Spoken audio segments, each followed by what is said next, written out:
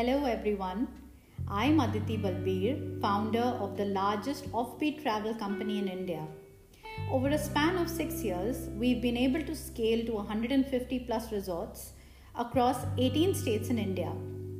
Like all women, I play many roles of a wife, a mother, a daughter in law, but I'm not here to talk about that.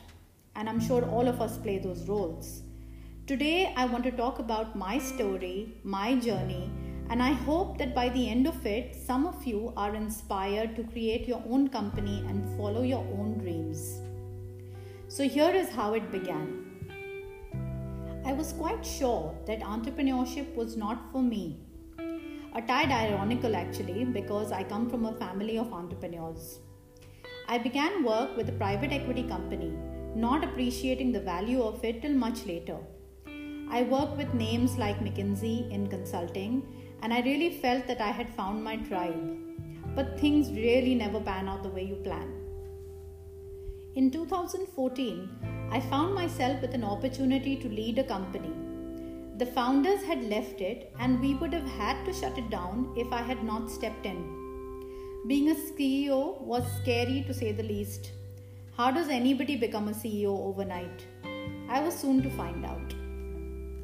Before actually delving into the role of a CEO, I want to talk to you more about the company itself. What is V Resorts? So this is basically a technology-enabled hotel management company in the leisure travel space. We manage and operate resorts, hotels, camps, houseboats, farmhouses, basically any form of stays in the leisure locations for consumers to holiday. We are completely asset light, but we do take pride in running our own properties. We provide all the hospitality services to ensure standardization of experiences from trained manpower, linen, toiletries, design and beautification, vendor management, training facility, technology stack, and the sales network. And just to give you a little bit of a brief, we have raised more than $18 million from venture capitalists. And like I said before, we've scaled to about 150 properties across India. In 2014, Airbnb was not yet in India, and we had a unique opportunity to create one.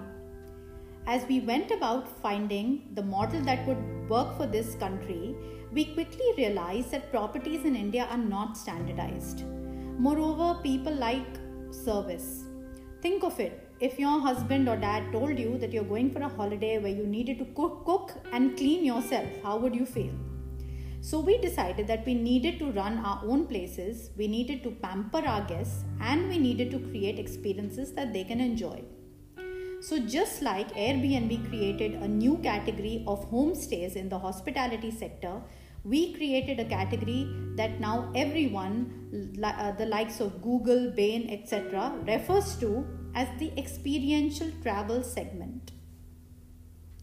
While working on this model, we came across another very interesting thing.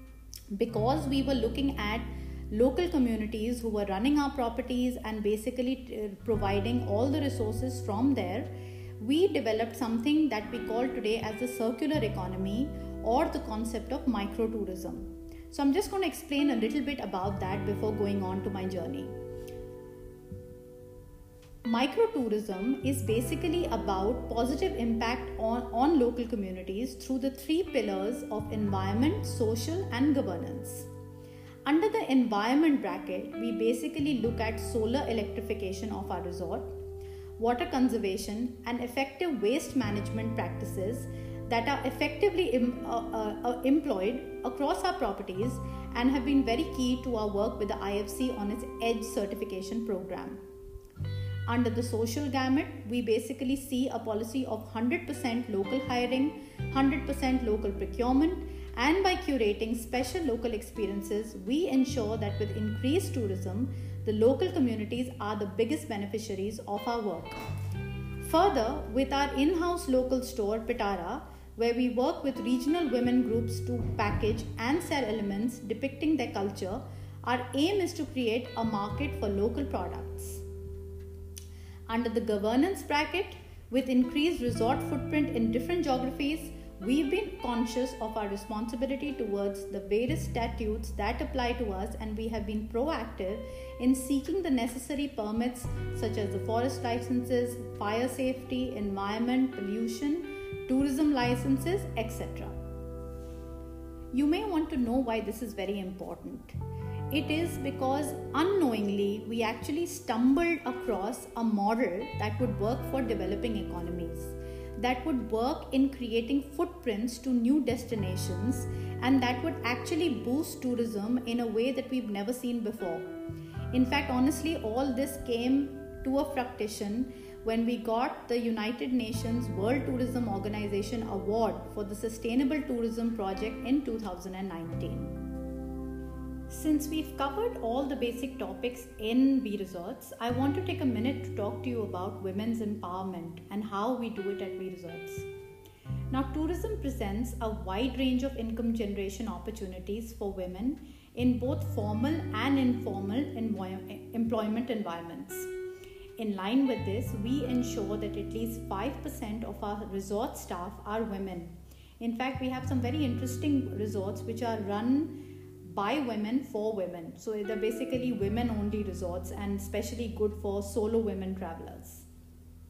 Now, I do believe that this 5% number will be increased to 10% in the next couple of years. Okay. We also have another initiative in V Resorts which is called Pitara. Here what we're doing is that we've partnered with a group of village women in each locality to be able to make local fresh products like squashes, pickles, spices, essential oils, etc. and we sell them all through our souvenir shop which is named Pitara. The benefits go directly to the group of women making the products. My own journey as a founder has been tumultuous to say the least. No amount of job experience or any professional degree can really prepare you for the work that it takes to become an entrepreneur. After all, you're looking after every aspect of the business, right? From model validation till profitability. And that's why founders really need to know everything. There are several things that jump out, at this point that have worked for me, and I want to share it with you. So the first thing about being a CEO or a founder is that you need to delegate your work. If you're doing a job of another person, then you really don't need that person in the organization. So delegate all your work, because all your time will basically be going towards either looking after employees, figuring out the MIS systems or fundraise. So the actual execution of work needs to be delegated. The second thing is focus on scaling.